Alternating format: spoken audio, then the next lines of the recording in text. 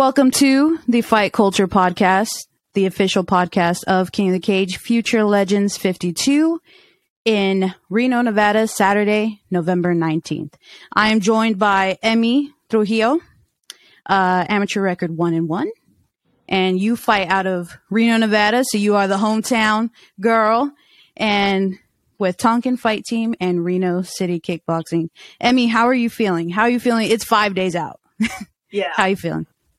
Yeah, it definitely came up super fast, but I did take a long break between my last fight and this fight. It was like 6 or 7 months just to kind of get my mind right, get my mental right, work on some work stuff, work on some school stuff. But now that I knew that I was going to be fighting, I was definitely grinding and really getting in the gym, making some changes. I started with Reno City Kickboxing back in June, so that's probably been the biggest change that I've made this time around, but it's definitely been a great environment for me just to be around more teammates and more friends. They've really helped me, and I think I just feel really great going into the fight mentally and physically.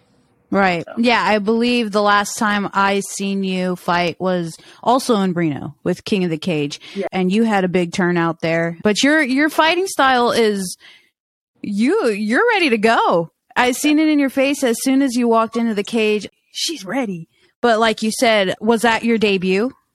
No, that was my second fight. My first debut was up in Lake Tahoe back in March, and then I came back for King of the Cage in June. And that wasn't really my best fight that I'd ever done. I kind of felt like my mind was just somewhere else throughout the whole time, so I'm definitely ready to get back in there and try it again. I just feel like I'm in a better place than I was last time. I just don't. It wasn't really the best fight, but I definitely learned a lot from it, so I think it's going to help me in the future. So all of those things definitely helped me to prepare. Right. And that's definitely something that each fighter has to go through, especially in your amateur career. Now's the time to make those mistakes. But the fact that it was your second fight and you've seen them and went back to your gym and corrected them. Yeah. So that's pretty awesome. Do you know anything about your opponent and then went back and applied it into the gym to change a strategy or anything? Or do you just, your game plan and you're going? Yeah, I don't know anything about her at all.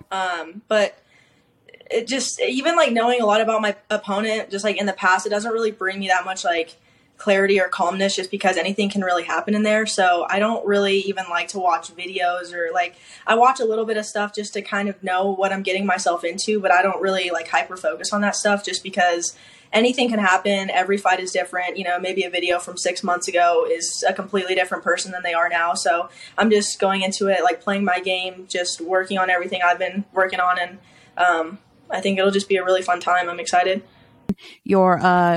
Your little break that you took that you feel capitalized your strengths as a fighter? Yeah, I did a couple tournaments. They weren't amateur or anything, but just a couple low-key tournaments with my team. And I think that just helped me kind of get down to weight and just get in that mindset. And I also think it's good to go against like girls that I've never been against before, like in the same weight class, just because in training, a lot of times it's like bigger dudes. So going out to the tournaments, there's a lot of girls there my size. So I think that helped me out a lot, but mostly just kind of training in the gym, just working my game, like fine tuning things was like mostly what I did. Yeah. So you fight as strawweight? Yeah, correct? I'm 115. Got it. Yeah. So that same weekend is also the King of the Cage amateur strawweight title on the line. I actually just did an interview with one of the fighters who are hoping to get it done Saturday night. Will you be watching that fight closely in hopes of getting that title shot?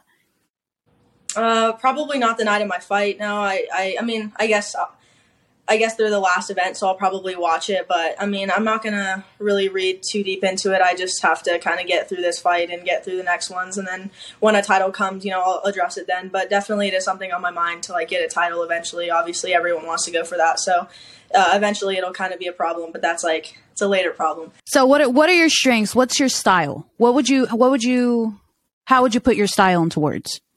I would just say I would say I'm like well-rounded in everything. There's definitely things that I prefer more than others, but I also find the importance to work everything like stand up, wrestling, jiu-jitsu. So they're all things that I've just been working on in the gym. There's not really like a specific style, just kind of going in there and just trying to figure out how to work my opponent and work my partners. And I think I've just been really working on that this camp, just working on everything, blending it together.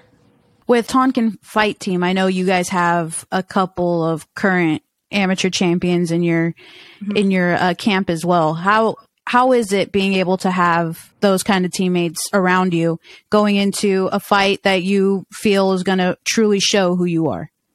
It's definitely been good just surrounding myself with people who are in it, like physically and mentally. Everyone who wants to be there definitely wants to be there. And it's the same way at Reno City Kickboxing as well. They're all fighters and everything. So, I mean, of course, there's like people there that are there to have fun and train, but there's some people that are like, they're locked and loaded, and they've definitely helped me with my fight. Like Kelly McKay, she's definitely helped me a lot. She's going to be in my corner, and she's been like one of the best just like friends and teammates to have in the gym, and she's been helping me out a lot. So that's been really nice for me. Going into fight night, what should we see from Emi on Saturday night? I think I'm going to be in the zone. I don't know what's going to happen. Anything. Every fight is different, you know. Sometimes like you go in with a plan and it just never really happens that way. But I just want to stick to my game and just like slow everything down and just relax. Because in my last fight, I came out very strong and was trying to rush it. And I definitely feel like I tried to turn the fight into something it wasn't. And so this time I just kind of want to breathe for a second and just really work on the stuff I've been working on. And I think, you know, if I do that, it will be a good night. That is a really amazing thing that you recognize already from your last fight. So I'm excited to see you fight because, I mean, you can see already the maturity that you've grown from your last fight. So that's amazing. I applaud you for that. That's really cool. So we'll wrap it up there. Do you want to plug any Instagram? Anybody you want to shout out?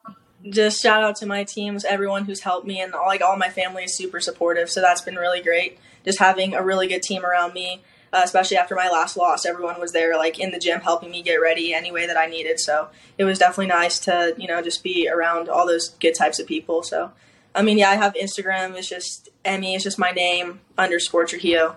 If you guys want to follow me, I don't really post too much, but you know, I'm on there. I'll get some pictures for you this weekend. Don't worry.